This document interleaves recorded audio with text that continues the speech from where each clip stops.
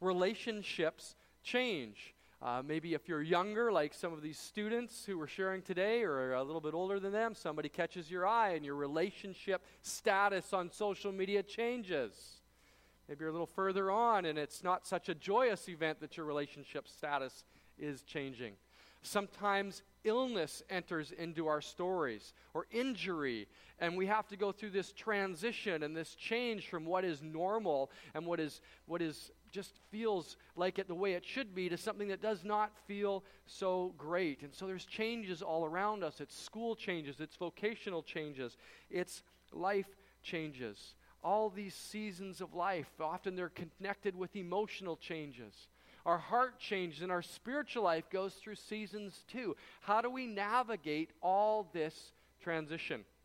It was about 500 years before Jesus walked on to the history, into the history of our world, that someone, a philosopher, ancient philosopher, said the only constant in life is change.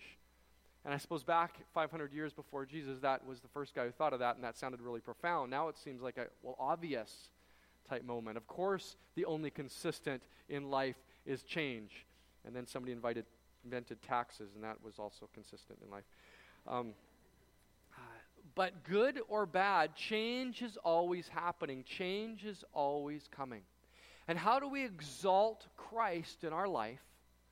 Through changes, through transitions. Sometimes they have good outcomes. The testimonies that have been shared on the screen today have been good outcomes to change. Life is moving along. We have some kind of a crisis in life or in faith, and then we, in the testimonies, track how then we meet with Jesus and he moves us through those to a new place. Christ was exalted in the midst of that transition. How do we do that? How do we do that well?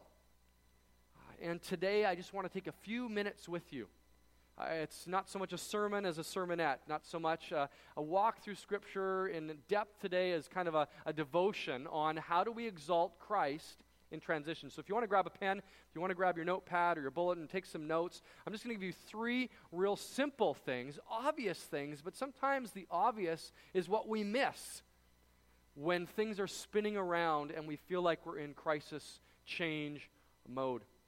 And I thought it would be helpful to just, of course, root this in Scripture and a few different stories we're going to jump around in. And we're going to start very quickly in Mark chapter 9, where Jesus takes a number of his disciples, Peter and James and John, with him up a mountain. They go on a little retreat, a weekend getaway. Some students in the room are possibly going to summer camp this summer. Anybody going to summer camp this summer? Any hands up for summer camp? Oh man, some of you are missing out. Summer camp is awesome. You get away from the ordinary. You have a great time in a tent or a cabin, and it's often just a real spiritual shot in the arm, and then you come back to life, back to reality, and it's not so good then. But this is when Jesus is taking them on a retreat, and it's not only going to be a high point in the spiritual life, it's literally on a high point. It's up a high mountain in Mark chapter 9. And when he's up there, Scripture says that there on this high mountain, when they were alone, Christ was transfigured or changed before them. His clothes became dazzling white, whiter than anyone in the world could ever bleach them. And there was appeared before them Elijah and Moses, who were talking to Jesus. Characters, individuals from the Old Testament that now had somehow manifested themselves there on the top of this mountain with Jesus. And Peter said to Jesus, in the midst of this holy moment, this spiritually just intense time, Peter looks to him and says, Rabbi, it's really good for us to be here. Can we put up 3 shelters? Can we build some tents, some cabins up here on the mountain? Can we build 3 shelters? One for you, and one for Moses, and one for Elijah. And then I love the next sentence. It says, because he didn't know what to say because he was so frightened. There are manifestations of people who are dead on this place right now, and they're talking to Jesus, and he looks different, and this is really cool, and I know it's really awesome, but it's kind of blowing my mind. I don't know what to do, so I'm just going to talk. Jesus, can we build? But one translation says that he wanted to build memorials at the place. We love to camp out in the good. But going back to the rough, the bad, or just real life is hard. And the story continues just a few verses later when they start leaving that particular place. Verse 14 says, when they came down to the other disciples, they saw a large crowd around them, and the teachers of the law were arguing with the disciples. And soon people saw Jesus, and they were overwhelmed with wonder and ran to greet him. What are you arguing about? Says Jesus.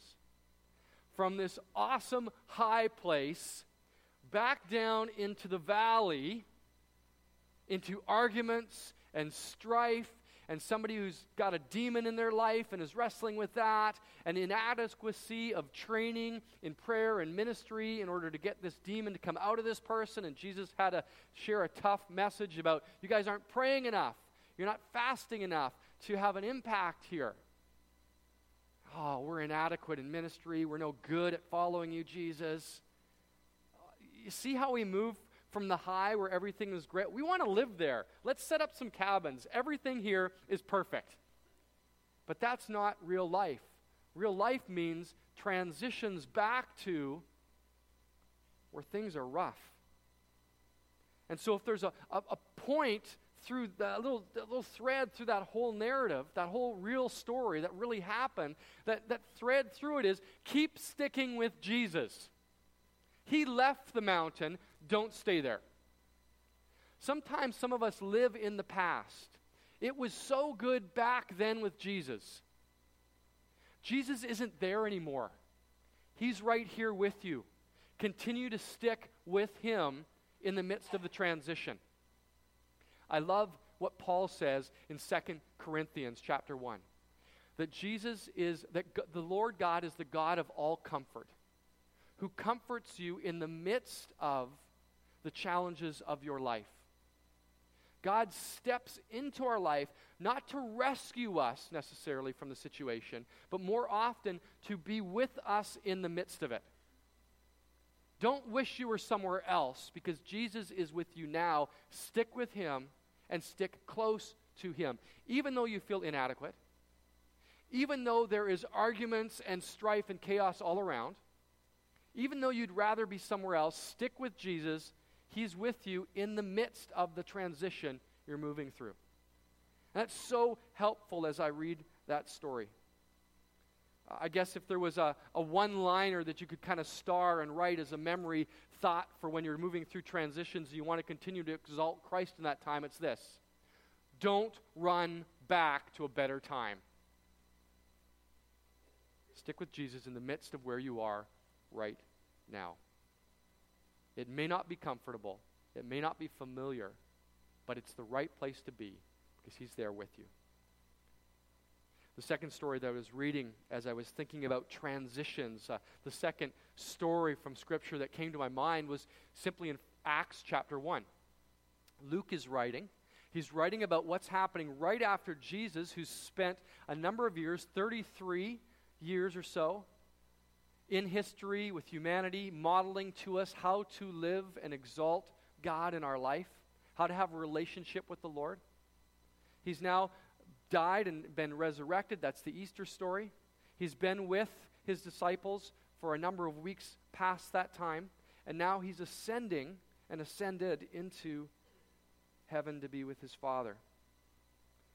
And the story kind of picks up in verse 14, where they've left from where they were with Jesus and now returned to Jerusalem. And it says that they all joined together. They were in an upper room, a place together. It says they all joined together constantly in prayer. Constantly in prayer. And in those days, Peter stood up and spoke to them and such. But the bit is this. In the midst of transition from Jesus being right there with them to this feeling of loss in my spirit, things have changed. And maybe you're going through a transition where you don't feel as close to Jesus anymore. He somehow feels distant. And it's always dangerous when we start rooting our Christian faith or the barometer of our faith on feeling. Because feelings go up and down. They're affected by our physical condition and what we had for supper last night and all these things, right? Feelings, wishy-washy. It's important to remember that even though we don't feel like we're close to Jesus anymore, that doesn't mean we should disconnect somehow from being with his people. And so this story is that in the midst of transition, they continue to exalt Christ in life by continuing to connect with Christian community.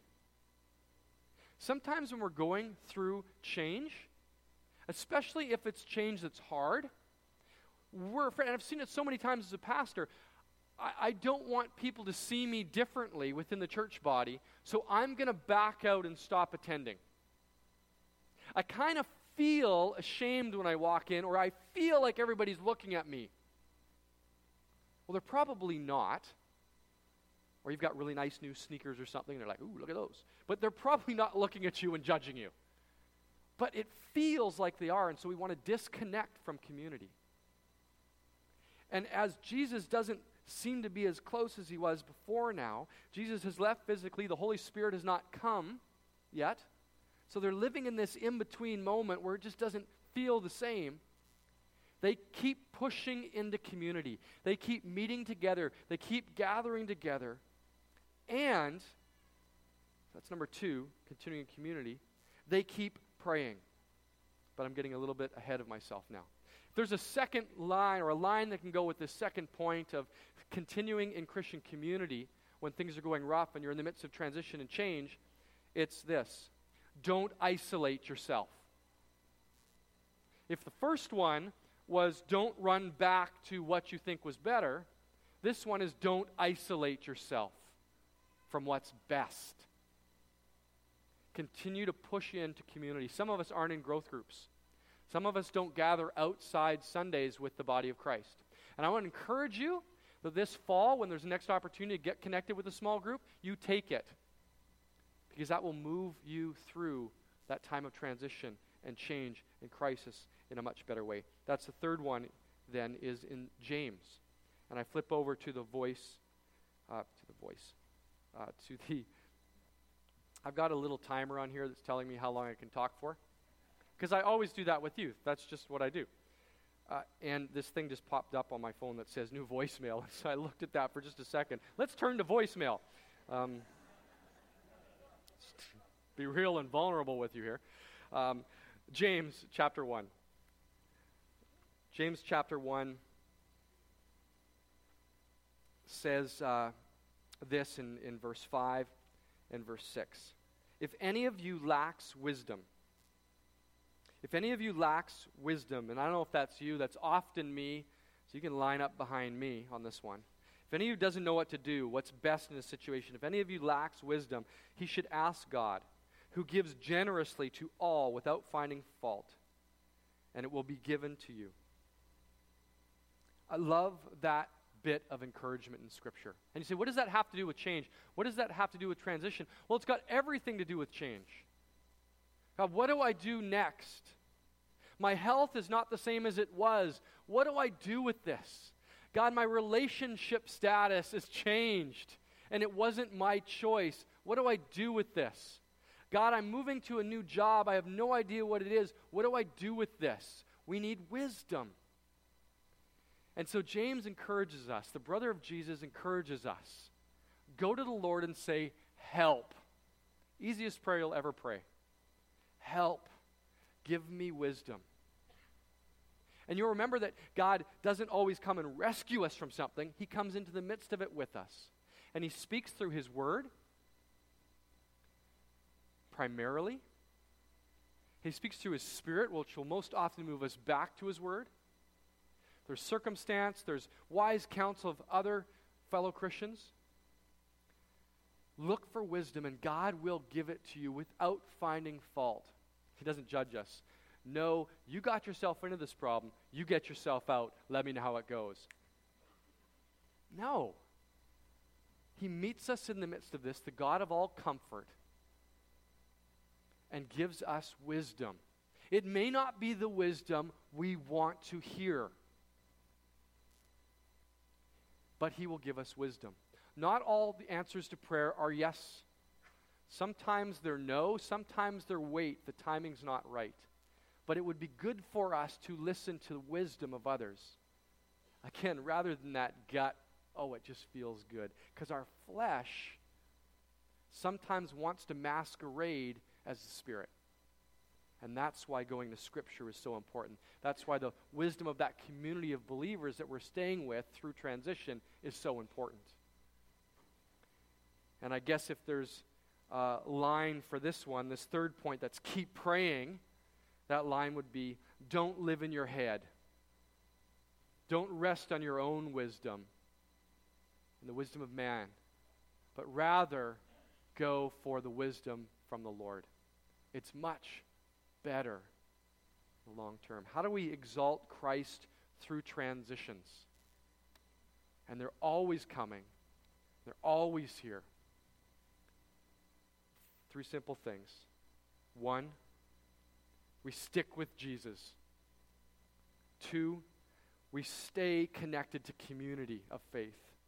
And 3, we keep praying through it. And although it may not change overnight, as the script or the song says and the scriptures say, there may be sorrow in the night, but joy comes in the morning. Maybe it's not tomorrow morning. Maybe it's a morning next year where you'll look back and go, wow, that was a long season. But ultimately, it shaped me and it was good. My prayer for you in a time of transition to a new youth worker, I'm so excited about whoever is going to be this new youth pastor. We don't know. You know as much as I do. I don't know. There's that amazing team looking into this. But they're going to be God's person for this next season. And I want to ask you to get behind them and cheer them on and bring food if they're single and set them up and anyway, all that kind of, just get behind them. It'll be great. It'll be so good. It's a time of transition. Time to transition in my life. But in the midst of it all, let's keep sticking with Jesus. Let's not isolate ourselves from community. And let's continue to pray and ask God to give us wisdom as we move through it.